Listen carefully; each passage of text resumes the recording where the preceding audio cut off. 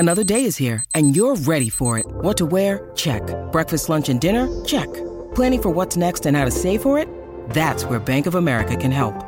For your financial to-dos, Bank of America has experts ready to help get you closer to your goals. Get started at one of our local financial centers or 24/7 in our mobile banking app. Find a location near you at bankofamerica.com/talktous. What would you like the power to do? Mobile banking requires downloading the app and is only available for select devices. Message and data rates may apply. Bank of America N.A., member FDIC. When you need mealtime inspiration, it's worth shopping Kroger, where you'll find over 30,000 mouth-watering choices that excite your inner foodie. And no matter what tasty choice you make, you'll enjoy our everyday low prices, plus extra ways to save, like digital coupons worth over $600 each week. You can also save up to $1 off per gallon at the pump with fuel points. More savings and more inspiring flavors make shopping Kroger worth it every time. Kroger, fresh for everyone. Fuel restrictions apply.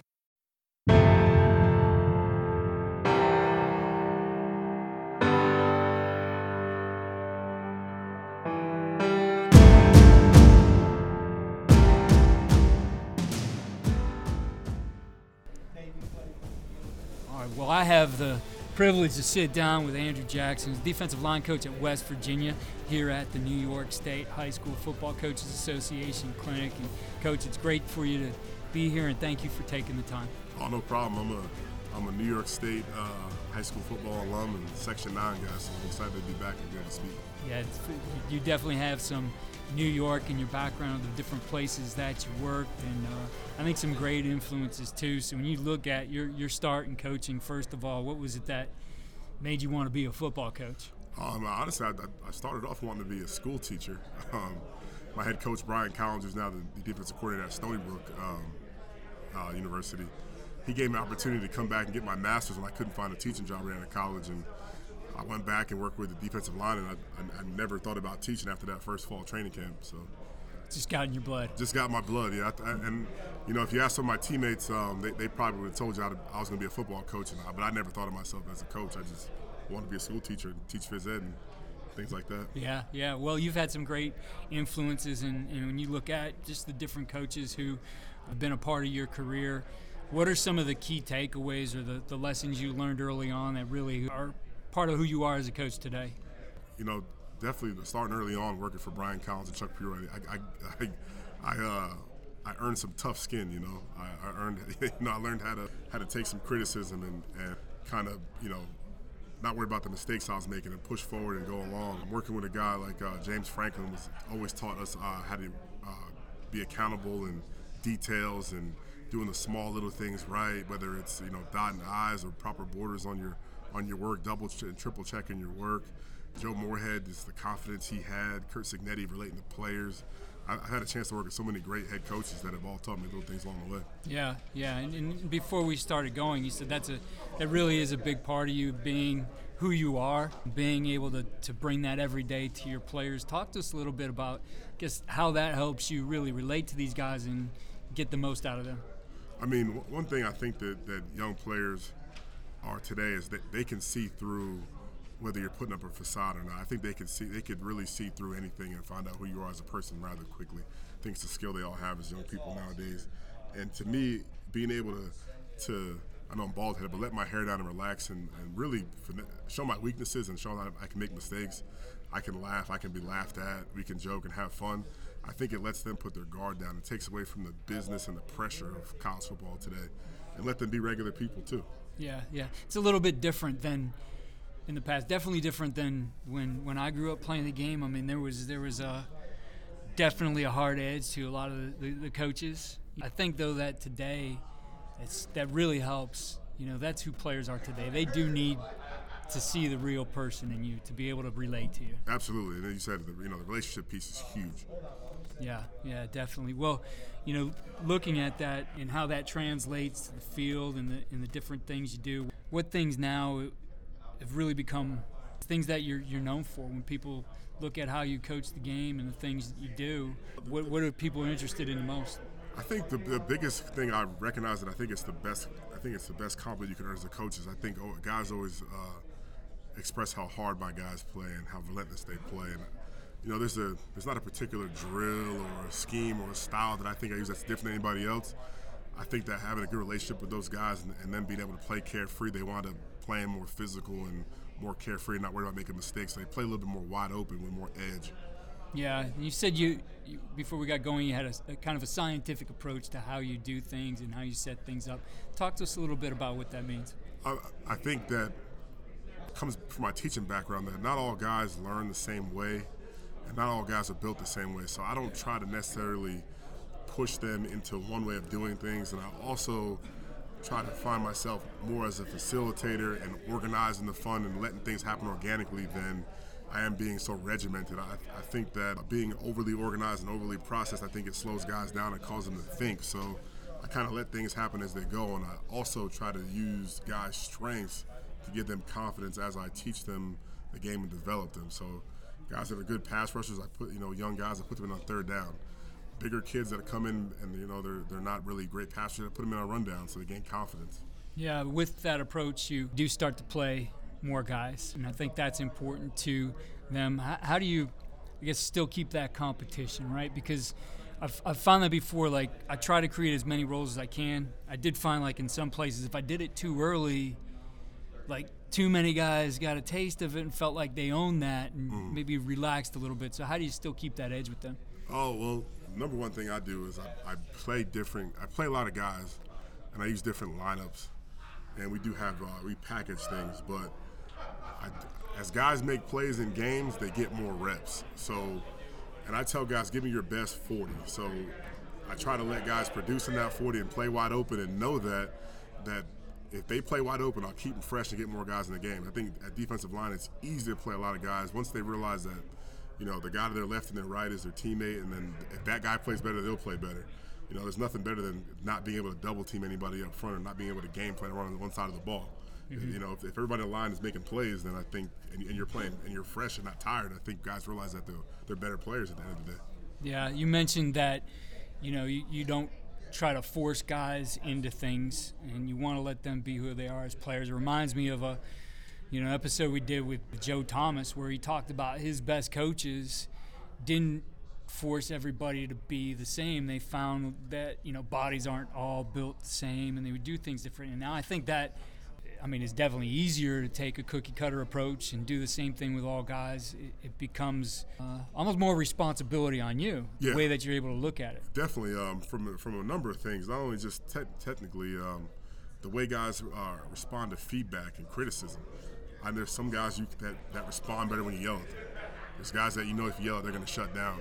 So I also rely on my assistant. I have an assistant at GA who does a great job. I also rely on him a little bit because I'm giving guys one-on-one attention, and he's picking up the slack of the group, or vice versa. So it takes a village. It's not just me. I have a good support system from the head coach, coordinator on down that kind of helped me get that done as well. Yeah. Now I'm sure, like with you being able to tune into their different skill sets, it is an opportunity to look at some matchups too, and how different guys maybe are going to fit better against a certain type of lineman, et cetera. How much time do you spend, or how do you break that down and really determine, I think this guy in these packages, personnel-wise, not schemes, but personnel, matchup-wise, are going to work best for us? I spend a lot of time. That's the bulk of my Sunday preparation after we put the previous week to bed is finding out where my guys have success and what are they bad at that we're really good at, or a way of thinking. What do we do really well that can exploit them? And that is a little bit of a work, but I think that also helps me. That's the reason why I can play more guys, is because I kind of have those ideas in the back of my mind going into the game. Yeah. Now, then when it gets to the scheme, how are you fitting the scheme to the personnel too, right? Because I think now all this starts to blend together. So we usually, whether it's before spring football starts or before training camp, we put the board up with the players, and our coordinator, Jordan Leslie, does a great job of this. What do we have? What can we do? And we go from there. We love to be 4-2-5 and 4 down, but hey, this is what we're looking like right now. This is the pieces we have. This is what we can do well, and we try to put our kids in position to succeed. Because ultimately, if they play well, we stay employed. Right. Absolutely. So, what does the meeting room look like for you as you're, going through and looking at a game plan or evaluating these guys, giving them feedback, whether it's practice, game? What's the meeting room like? For the most part, it starts off pretty loose. I usually start off conversational. Sometimes I'll throw in a nugget of information, whether it's a life skill or a current event. I try to keep my guys up on what's going on. for the most part, with name, image, likeness, most of it's been financial nuggets, and then obviously some current events, what's going on in the world, whether it's negative or positive, kind of loosen the room up, and then we kind of get into the opponent and the game prep. And a lot of times, what's been great is for the past couple of years at West Virginia is I've had older players that will also introduce things they saw already in the game plan. They've already started watching film and say, hey, coach, I think we can do this, I can do that, I think we can do that. And there's a little bit of exchange of information before we get into the game plan or the nuts and the bolts, which is it's great because I always tell my players I'll learn as much from them as I will teach them. You know, there's always a teachable moment, and I'm not the type of person that thinks I know everything, so I learn from my players as well. Mm-hmm. What's the feedback look like in your room, and you know, especially when you're looking at game film? How do you approach, you know, getting the most out of that? Is it watching all the film? Are you picking certain things out? You know, what things do you point out, and how do you handle, you know, both the positive and the negatives? Sure. From watching the whole thing, like the only time we watch everything is we watch our entire practice for most of the run plays. We'll get into some pass protection kind of things. We'll pick and choose those things. We'll watch the entire game that we played the Saturday or whatever before, and then I'll pick specific things we want to show them from a game plan perspective. But the feedback and the corrections are a little tough. Again, you got to know who you're talking to. The only time I really get excited is lack of effort and repeat mistakes. Those kind of things drive me nuts. But again, number one things I try to teach and not demean. I think when you demean kids and bring them down, I think you lose them. You know, I wasn't coached that way, so I don't necessarily believe in that. I don't cuss at kids or call them out of their name and things like that. But I'm very direct in what I'm looking for as far as the result. Now, some guys, obviously, we talk about guys with different skill sets, do things a little bit differently, but the results have to be there at the end of the day. Mm-hmm. You mentioned the approach too, right? Like learning how these guys respond to things. Mm-hmm. That just doesn't happen. So how do you really start to get to know who those guys are, so you know, I don't want to say know what buttons to push, but you know how to handle those guys. You know, like this guy is going to respond to things in a certain way, and this guy maybe can take me getting on him a little bit more. Kind of just sit back and observe a little bit before I kind of jump in, especially with new guys. Obviously, you get to know them in the recruiting process as well, so you kind of know a little bit about them. But I kind of observe the first couple things, first couple times before I get excited or see how kids respond to certain adversities or see how they respond to success too. I think success is just as poisoning as adversity sometimes with certain kids. But and then I try to see them outside of the game too. So I try to ask them what their interests are outside of football. We hang out at my house to play in Madden tournaments. We go bowling. So we kind of interact with each other outside of football to kind of grow the relationship a little bit, so that when they do know I'm being hard on them or it's not something they necessarily want to hear, they know I'm coming from a place of this person that cares about them. I think that they can handle it when they know you care. Mm-hmm, mm-hmm. When you look at, the getting them out on a field, doing walkthroughs, right? I think walkthrough takes a little bit of a thought process, and it's an art. I've seen some done very well, and I've seen some done very poorly. But for you, what makes a good walkthrough? How are you going to handle that time to get the most out of it? Mine have to be interactive, whether it's on a PowerPoint and we're walking through in the room and it's digital and the slides are moving, or I have guys that are playing their positions and walking through the offensive play. But if we're just lined up on trash cans, the way my guys think and operate, they're not going to get through. They're not going to get much out of it. They got to be up moving, hearing me speak, and seeing it as it's going on. Mm-hmm. Old 5 trash cans walk through for the D-line with my group isn't going to be highly productive. Yeah, what do those slides look like? You said the slides moving. So I literally cut out the players look like they're Madden characters, and I get them to move in the formation or in the play call so they can visualize it. My guys are such video game oriented that's what works for them. Yeah, and you do that in PowerPoint? Yeah, do that in PowerPoint. Yeah, it's very tedious now. My assistant does most of it now, but I had my time putting that stuff together. But he does a great job with it, and the guys seem to take hold of it better than even myself drawing or again those 5 trash cans, old school. It's hard to visualize trash cans being something, right? Yeah, it is. It's very limited. Yeah, and I struggled with it as a player too. I never told anybody that, but it's it kind of took a while. Like, okay, wait.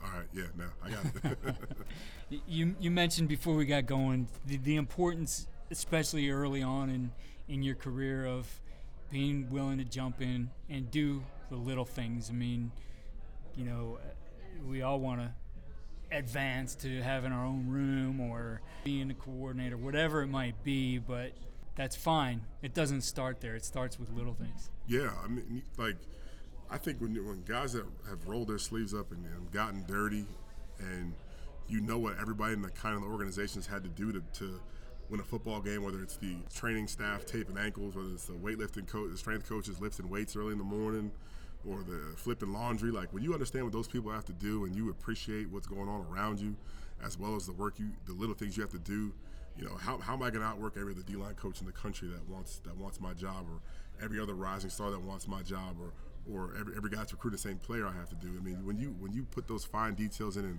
roll your sleeves up and work, I think good things will happen.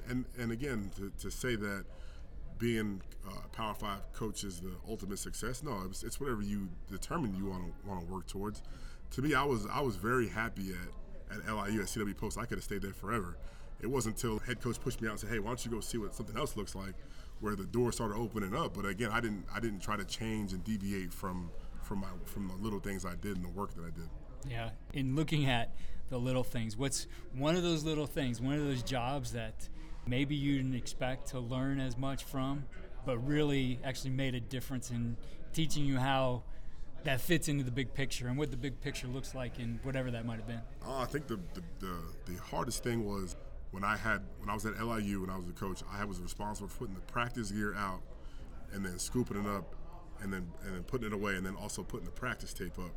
So now that I'm a coach at a Power 5 institution in West Virginia, we have an equipment manager with full staff. We have a film crew with full staff. Well, now to me, I have an extra hour and a half of work that I had time to do something different with football that when I first started I didn't have. So now I could get working on my game planner. I could spend an hour with my wife after practice before we watch practice tape. All those little things are like, wow. I remember back when I didn't have this extra hour, so I could utilize it and maximize it. Yeah, definitely. You definitely learn to appreciate that too. I think, being at the lower levels, you wear a lot of hats, right? And, I mean, it does take away from, everybody would rather be learning and watching film and learning the game, but you learn the ins and outs of how a football program runs. This is going to make a difference for you as you progress through that. You understand that and how things should be done a certain way, and you learn that. So maybe when you're in charge of something like that, you know why that's important. You can really emphasize that. Absolutely. I think as being a Power 5 position coach, I've learned the value of those folks' time.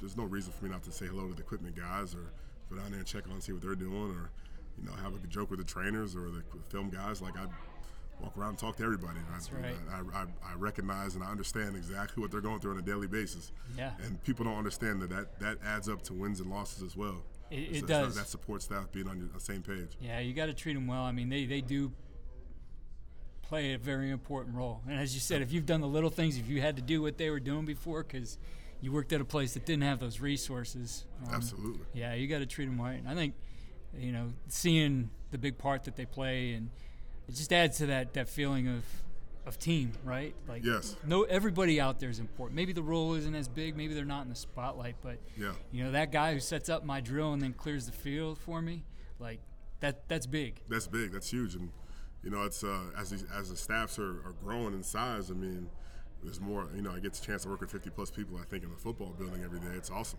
Yeah, definitely. Well, when you look at all the things you do, Coach, whatever that might be, on or off the field, what would you say is the one thing you do that really gives your guys the winning edge? I think I care and respect what they do. I think I take a step back and understand that it's really hard to be 18 to 22-year-old kid in Power 5 football with the pressure, the opportunity to do things, the potential, the pressure. Like, I respect what those kids do, and I enjoy being around them, and downright envious of the opportunity they have to do what they do. That's great. What's the best way for our listeners to connect with you? At Coach Jax, JAXDL on Twitter is the best way. My DMs are always open. I know young coaches want to reach out, recruits and players. It's a little tricky, but if you're in the coaching profession, I definitely can help you out and things like that. Yeah, well, I appreciate you taking the time here and sitting down. It was great to have you at Lawrence First and Goal last year, and great to see you here in person. Always. I can't wait to go back. I was at the inaugural Lawrence First and Goal, and I'll keep doing it as long as Coach Lutz will have me.